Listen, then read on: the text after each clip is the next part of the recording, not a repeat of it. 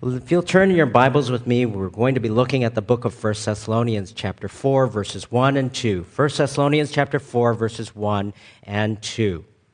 We've been looking at the book of 1 Thessalonians and Paul's letter to the Thessalonian church and his encouragement to them, his joy because of them, his prayers for them.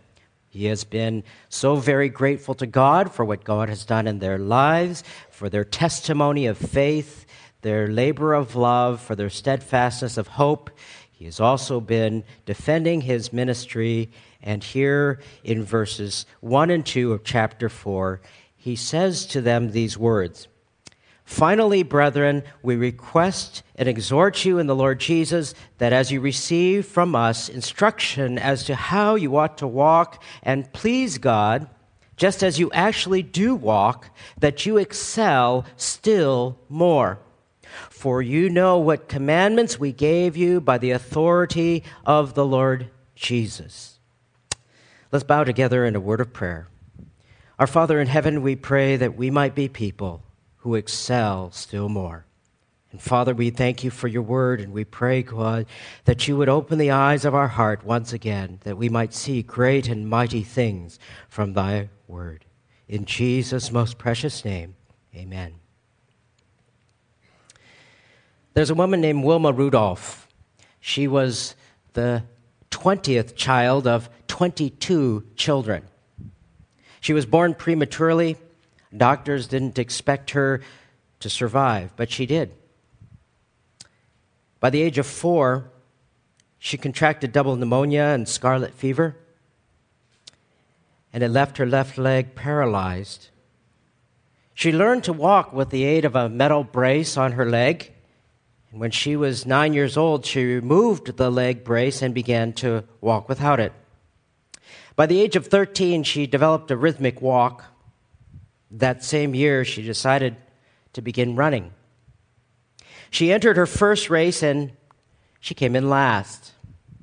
For the next 3 years, she came in dead last in every single race that she ran. But she kept on running, and one day, she won.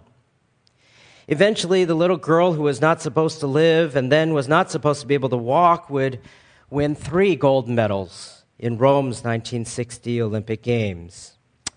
The average person would have conceded that life was going to be difficult and it was going to be less than normal. The average person would never have considered that they would have an extraordinary life nor try for one. And perhaps the average person would have looked at their disability and said to themselves, "That's just how I am. I am this way." It's a hindrance, it's an obstacle, rather than a challenge to overcome. Rather than saying, by the grace of God, I can excel, they would perhaps use it as a crutch. We concede to spiritual mediocrity in the same way. Rather than striving for the excellence that God has set out for us, the good works which he has planned for us to do. But why is it that some grow? Why is it that some strive? And why is it some achieve far more than others? Why do some musicians and athletes, for example, excel while others remain mediocre? In his book, The Social Animal, David Brooks points to current research that reveals the common denominator for attaining excellence in a field. And it is a long-term commitment to discipline and practice. He writes, in 1997, Gary McPherson studied 157 randomly selected children as they were picked out to learn musical instruments. Some went on to become fine musicians and others faltered. McPherson searched for the traits that separated those who progressed from those who did not. IQ was not a good predictor.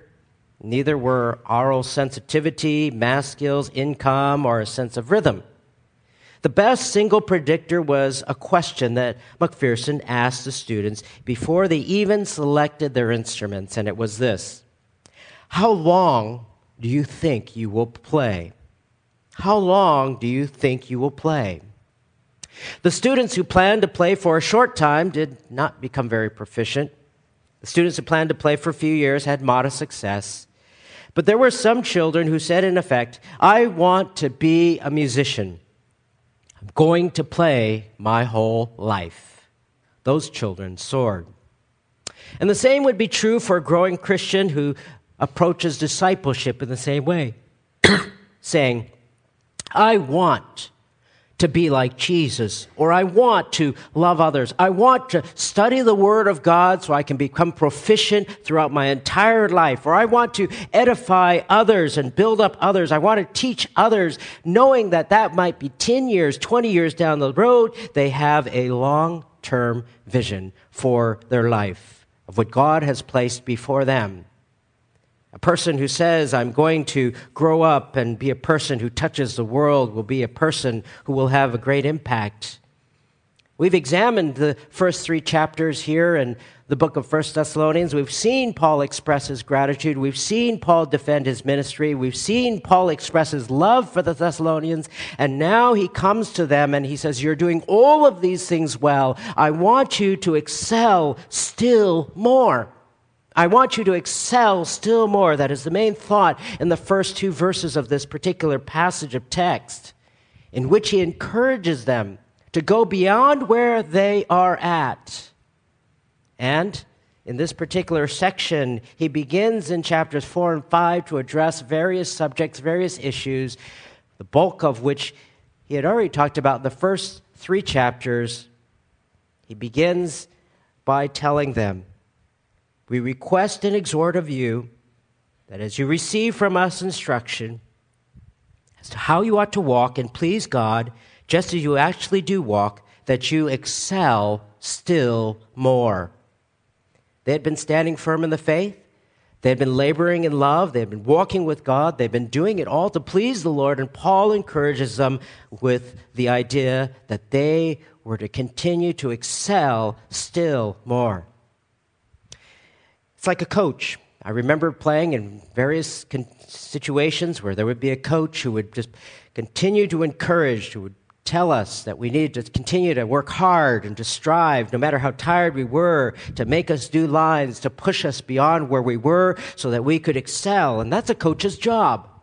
That is a coach's job. And Paul tells the Thessalonians here in the first chapter to excel still more. Merriam-Webster defines excel as to be better than others, to do better than others, or to be superior, or to surpass an accomplishment or achievement. The related word excellence in the American Heritage Dictionary defines it as a state or quality or condition of excelling, superiority. To excel is to do better than, to surpass, or to surpass others. That's how the word excel and excellence are defined. Suggests this concept of going beyond a limit or a standard. But many of these particular definitions are related to being better than someone else in a comparative sense. And while competition is good, it brings out greater performance. Is that what the scriptures tell us to when it tells us to excel, to be better than someone else? Well, the Bible and the biblical definition of what it means to excel is sometimes translated in the New Testament as the word abound. According to a Greek lexicon, Louleida, it means, quote, a degree which is considerably in excess of some point on an implied or explicit scale of extent. Very great, excessive, extremely, emphatic, surpassing, all the more greater. And it simply means to move beyond a point where you are at to some greater place. Where they were walking was good. How they were walking was good. What they desired was good. But they needed to move beyond that. And Paul encourages them. And the difference between a worldly definition and that which is a biblical definition all revolves around one's motive and one's goal. One's motive and one's goal.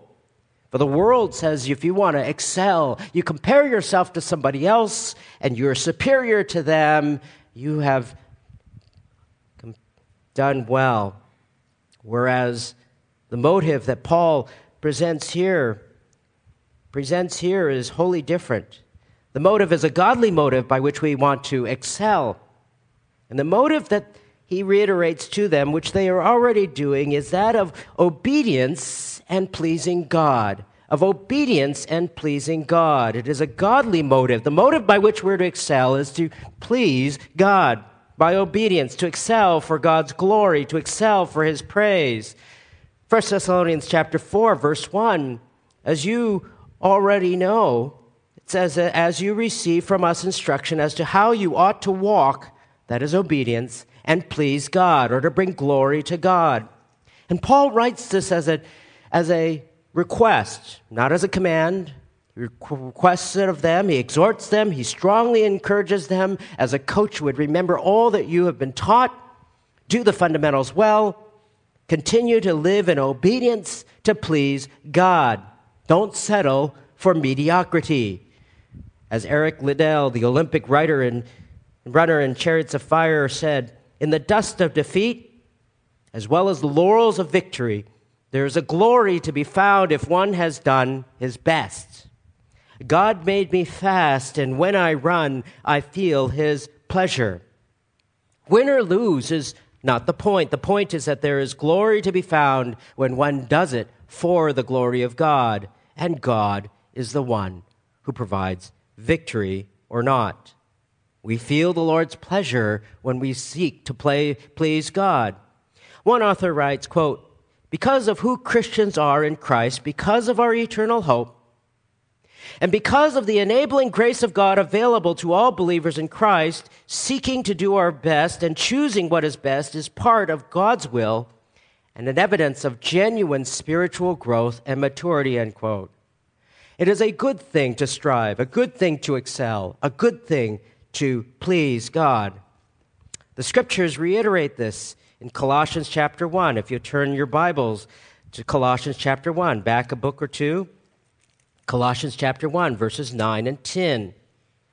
The scriptures, as Paul writes, for this reason also in Colossians 1:9, since the day we heard of it, we have not ceased to pray for you and to ask that you may be filled with the knowledge of his will in all spiritual wisdom and understanding, so that you will walk in a manner worthy of the Lord, to please him in all respects. To please him in all respects, bearing fruit in every good work and increasing in the knowledge of God. What's our motivation then?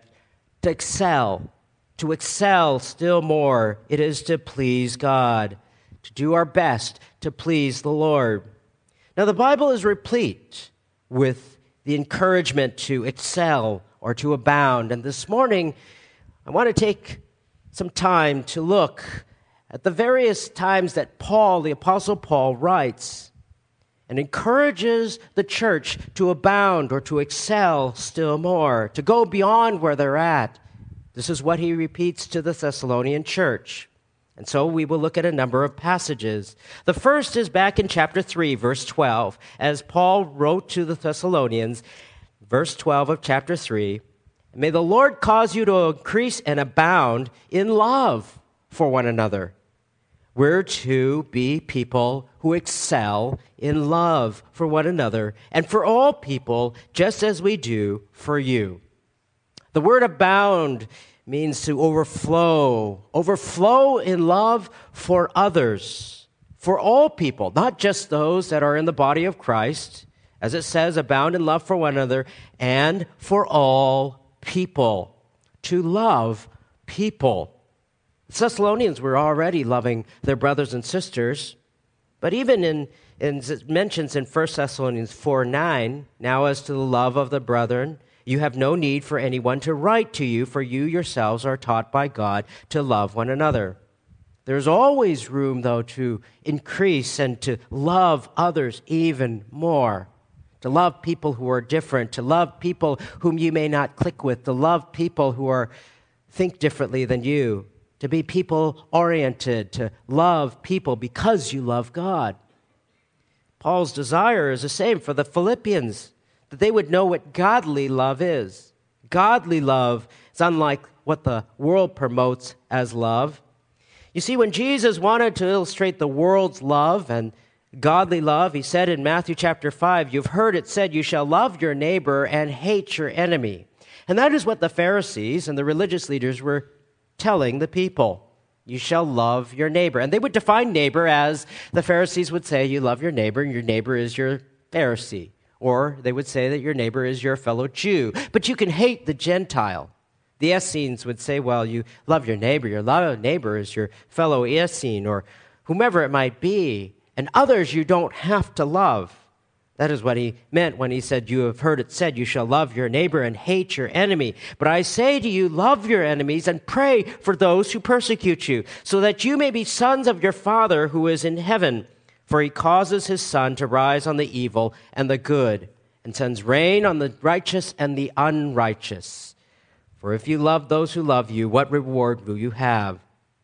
This may not be natural for us to be inclined to love our enemies, but because of the love of God, we are able to love those who may not like us, may hate us, may mistreat you. How do you respond? Do you become angry? Do you shut them out? Or do you love them as well?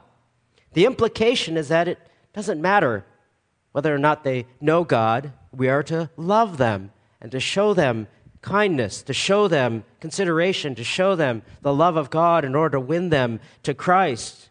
It is the mark of a Christian to love others. It is particularly a mark of a Christian to love other Christians.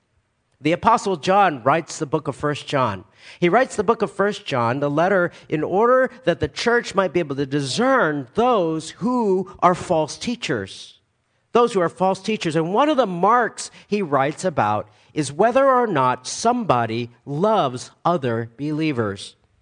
He says in 1 John chapter 3, verse 14, we know that we have passed out of death into life because we love the brethren. He who does not love abides in death. If someone says, I love God, and hates his brother, he is a liar. For the one who does not love his brother whom he has seen cannot love God whom he has not seen. In other words, a person, if there is a hatred of somebody else who is a believer, they cannot claim to be a Christian. They hate their brother, they hate somebody, maybe it's somebody that you can even think of. You just do not have any love for them. You just hate them. They are a liar. For the one who does not love his brother whom he has seen cannot love God. It doesn't matter what they say. They can say, well, I've received Christ. I'm a Christian. I just hate so-and-so. They are a liar. That person is not saved. That person doesn't know God. And John writes the letter so that they might know, whoever reads the letter might know who is and who is not a part of the Christian community, part of the family of God. No matter how much people may rub us the wrong way, no matter how much people may be different than we are, no matter what their background is, we are to abound, excel in love for others. That is what Paul writes to the Thessalonians. Secondly, we see the word used by Paul in Philippians chapter 1. Philippians chapter 1, verses 9 and 10. And he says this in verse 9, and I pray that your love may abound still more and more in real knowledge and all discernment, so that you may approve the things that are excellent, in order to be sincere and blameless until the day of Christ. This is to be in addition to love. Your love may abound more and more. And in two things in particular. One is in real knowledge, and one is in discernment. And the knowledge that is spoken of here in the book of Philippians, that they are to abound in, to excel in, is the Word of God, is true knowledge. Doesn't mean intellectual knowledge about any old thing. It is about the knowledge of the Word of God. One writer writes about our desire to know, to learn, is not merely for the idea, not just for the sake of knowing more, it is for the goal of knowing God. Knowing God. He writes, the objective of knowing God should supersede even the desire to know His Word. That desire is simply the means of knowing the God of the Word. If gaining more information about the Bible and participating in spiritual activities, praying, witnessing, serving, are not linked to the desire to know God better, they will not bring spiritual growth to those who profess faith in Christ. That's the motive, to know the God of the Word, to know the author of the Word. Seeking to know the Word of God, we want to know God better. If you were to receive a love letter from someone and you were to dissect it all and say how wonderful the words are, how it flows, and look up the meanings of all the words and to exemplify the idea that this is a really nice piece of literature, then you've missed the entire heart behind why it was written, the person who wrote the letter to you. Even when we began our series on the attributes of God in Sunday school, the goal in theology wasn't to accumulate knowledge or to build some sort of theological ivory tower or to speculate on things that are unknown about God. The goal is and was to know our God.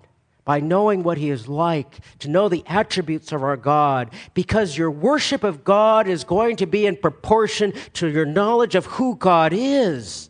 Your worship of God and your prayers to God will only be as great or as shallow as your knowledge of God. If you have a small view of God, then your prayers will be small and your requests will be small and your worship will be superficial. And you'll say that, you know what, I've come in order to, listen to whatever it might be that might be superficial, as opposed to knowing and thinking deep thoughts about the person of God. Even when you read the Scriptures, I love the Old Testament because so much of it is narrative, and New Testament is narrative as well, but much of the Old Testament, you see the heart of God as God responds to sin, as He responds to that which is good, and you place yourself within the picture of that narrative, and you see the heart of God behind what He has written, as well as the principle by which we learn from the examples that are there. We see how God responds and hates sin, and we see how God loves the things that He loves. Jeremiah 9:24 tells us that the Lord says, "Let not a wise man boast of his wisdom, nor the strong man boast of his strength, nor the rich man boast of his riches, but let him who boasts boast of this, that he" what? "Understands and knows me. That I am the Lord who exercises kindness and justice and righteousness on earth, for I delight on these things." If you want to brag that you understand and you know God, He says. Don't brag about the fact that, you know what, I have so much, or I'm wise, or I'm strong, He says. True knowledge is the knowledge of who God is and the person behind the Word of God, not the data that is there. So I encourage you, even in the summertime, to take advantage of the summer, to know more about who God is and the author that has written this book to us, to remind others of what the Word of God says. Secondly, in Philippians, we're to abound not only in love and in knowledge, but in discernment, in real knowledge and all discernment, because the two are going to be bound hand in hand. Discernment comes from the word aesthesis. It's the source of our English word aesthetic. When you look at something, it looks aesthetically pleasing. Well, this is the opposite of that, because aesthetically pleasing has to do with the idea that we have personal tastes, personal preferences in which we like something or not. But this particular word focuses rather on achieving mature insight and understanding, discriminating a high level of biblical, theological, moral, and spiritual perception. It implies the right application of that knowledge, the discernment that comes in real knowledge of God's revelation that produces godly living. A person who is discerning is discriminating when it comes to doctrinal and theological truth. They have understanding of what the Scriptures say in relationship to what is true. Paul warns the church against not knowing. He talks about the maturity of the church in Ephesians 4:13. We all attain to the unity of the faith, of the knowledge of the Son of God, to a mature man, to the measure of the stature which belongs to the fullness of Christ. And as a result, when we are mature, we're no longer to be children, tossed here and there by waves and carried about by every wind of doctrine, by the trickery of men, by craftiness and deceitful scheming. Discernment and knowledge go hand in hand. You cannot be discerning about what you don't know. If the Scriptures teach something, it is by the Word of God and by a mind that thinks. Martin Luther, when he was summoned to the Diet of Worms in 1521, when he asked about recanting, he replied, "Unless I'm convinced by the Scriptures and plain reason, my conscience is captive to the Word of God. I cannot and I will not recant anything, for to go against conscience would be neither right nor safe. God help me, here I stand, I can do no other." It is the knowledge and the understanding of the Word of God and clear thinking that results in discernment of right and wrong. And the Westminster Confession of Faith recognizes that formula of Scripture and sound reason when it states, quote, "The whole counsel of God is either expressly set down in Scripture or by good and necessary consequence may be deduced from Scripture." Scripture and clear thinking. Because you see, today, people discern what is true by various means. They discern what is true by their feelings, for example. Some use a rather mystical approach, and they say, well, to know what the Word of God says, you empty your mind, and you let the Spirit of God just bring thoughts into your mind, and that's how you know what the Bible says. Others will discern truth by a philosophy of pragmatism. Whatever works for you, whatever is most practical, whatever is the greatest benefit, whatever seems right to me, I'll do regardless of whatever the Scriptures say as an abiding principle. Then there are others who may not go for a mystical approach or a pragmatic approach, but they go and say, you know what, it is all in shades of gray, spectrum of gray. And the author of Reckless Faith, when the church loses its will to discern, he writes, contrast today's Christians who soothe themselves with the opinion that few things are really black and white. Doctrinal issues, moral questions, and Christian principle are cast in hues of gray. No one is supposed to draw any definitive lines or declare any absolutes. Every person is encouraged to do what is right in his own eyes, exactly what God forbade. And it feeds into our postmodern culture very much so, where there are no absolutes. Still others really approach the Christian life and the Bible's truths just carelessly or an undiscerning attitude. I've met Christians who are even biblically trained through a Bible school that are happy listening to prosperity gospel teachers, not knowing what they teach. Some don't care. They don't care about how the image of God relates to the issues of euthanasia or capital punishment or the role of husbands and wives or how it relates to suicide. Some don't care about the inerrancy and the sufficiency of Scripture and how it relates to helping people. Some don't care about the attributes of God and how the attributes of God have import to deal with our fears and our insecurities, with our anxiety, with our OCD issues, quote unquote. Many people simply do not care about biblical truth and thinking deeply about the implications of applying the truth to life, not discerning what is true, not discerning what teachers will teach. To say this is biblical or that's not biblical isn't the most popular thing these days. And there are all sorts of unbiblical ideas that are floating around out there that Christians will say. You've got to love yourself if you're going to love others, they'll say. Or you've got to forgive yourself first. Or here's another one. There's no such thing as hell where people will suffer. Or reading what Jesus supposedly said in verbatim and writing it down, even if it doesn't square with the Word of God. And when you say something is not biblical, there are oftentimes pushback. You're being unloving by saying, oh, gosh, is that biblical? Or maybe you're being critical. But it is critical in a good way because a person who is discerning is discriminating by what is true from what is not, that one is not blown about by every wind of doctrine, everything that everyone will say. It is loving to speak what is true. It is loving to speak the truth in love.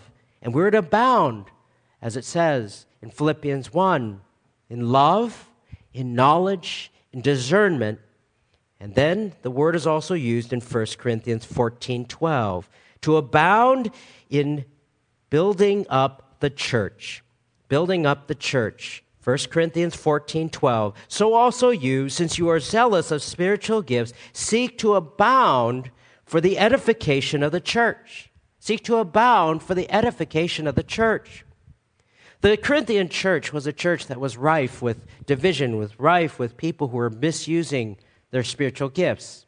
They sought the more showy gifts like tongues or prophecy.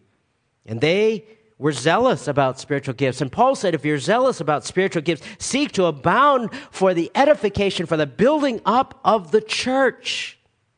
In other words, your gifts aren't only to be used for yourself. Or they're not only to be used for the things that might be whatever. You're to use your gifts for the edification of the church. Your gifts aren't to be used for yourself only. Sometimes we say, well, I have the gift of knowledge or discernment, and you study and you enjoy. We're to be using those gifts for others. We have our gifts. Everyone who is a part of the body of Christ has been given spiritual gifts. And we're to use those for the building up of the body. We're to use those to serve one another. You have the gift of teaching, then we are to be people who are teaching rightly the Word of God to one another. We have the gift of helps or the gift of knowledge or the gift of evangelism or whatever your spiritual gift may be. Paul says use it for the building up of the body, not just for, the people that I like or whoever it may be. Use it for the building up of the body. Never tire of serving the Lord. Sometimes when people who have served the Lord for some time, they look back at the past and they reminisce. Yeah, they'll say, I used to do that. I used to serve 15, 20, 30 years ago. But Paul says here, excel still more. Don't look back and say, those are things I used to do, and check them off as if it's no longer me. I'm no longer going to be using my gifts. Let somebody who is younger do it. Let somebody who has more energy do it. Let somebody who is, whatever it may be. No, God uses everyone in whatever capacity there is that adds to the building up the body. I can't imagine any of the apostles saying, I'm not going to serve the Lord for a few years. I'll just take a long camel ride to Egypt.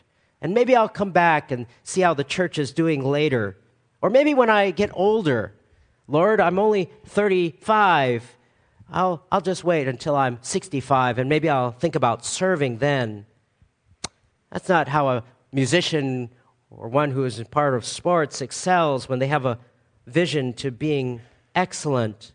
No, they have a lifelong vision. Those are the ones that will excel and succeed. So be fully vested in using your gifts for the building up of the body. As Paul uses that word to abound, to excel in our faith, in our love, our knowledge, our discernment, then in 2 Corinthians 8:7, he says this, but just as you abound in everything, in faith, in utterance, and knowledge, in all earnestness, and in the love we inspired in you, see that you abound in this gracious work also. Paul tells the Corinthians in faith and the things that you say, their knowledge, and all earnestness. And by the way, that word utterance has to do with doctrine, logos. You abound in everything, in faith, in doctrine, in knowledge. Abound in everything, in the gracious work. Abound in this gracious work. They were also to abound in the 2 Corinthians 8 in their giving. In their giving. In the things that they were to give to others. There was an offering that was going to be taken for the church in Jerusalem. And everything, Paul says, you abound to do what you can to the best of your ability to press on.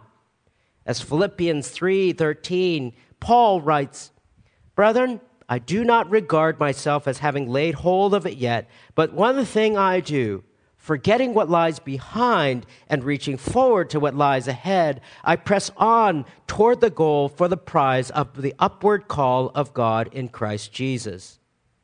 It's to strive to be all that God has called us to be. The question is, do we press on to excel?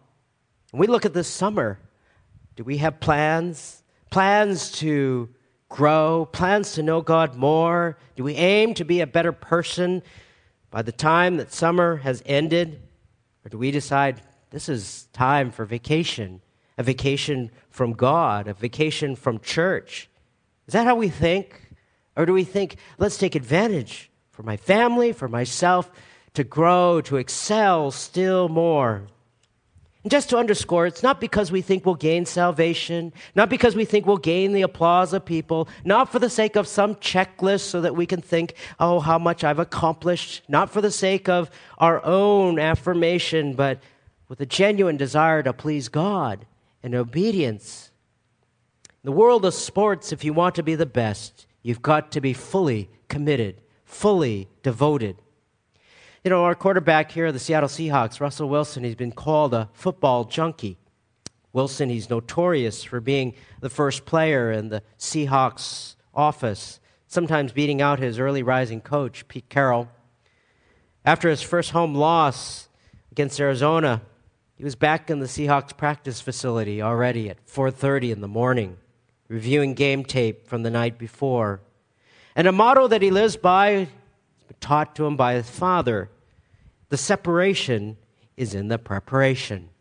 The separation is in the preparation, which makes him strive to be the best, to be excellent, to excel.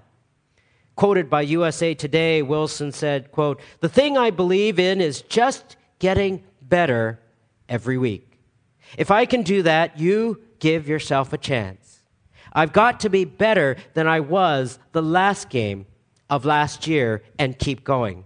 That's the way I think." How does he do that?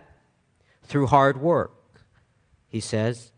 Watching tons of film, doing the same thing, being consistent in your approach, being clutch when you have to be, and trying to dominate the game when you can. Do you think that way when it comes to your spiritual life? That I want to be better than I was last week. That I want to be farther along than I was a few months ago. That I want to excel still more. That there are things I need to work on, and I have a goal in order to reach that through hard work, through doing things consistently, being consistent in my approach to spending time with God, to fellowship, and having the plans that will help me to excel still more and to rise above the level of mediocrity. And that is what God calls us to. Let's bow in a word of prayer. Father in heaven, we give you thanks. We pray, Father, that even as these Thessalonians saw, Father, the encouragement from Paul, that they were loving people, that they were serving, that they were doing many good things. I pray, Father, that we, my people, might be people who excel, who continue to strive for your glory, to please you. In Jesus' name, amen.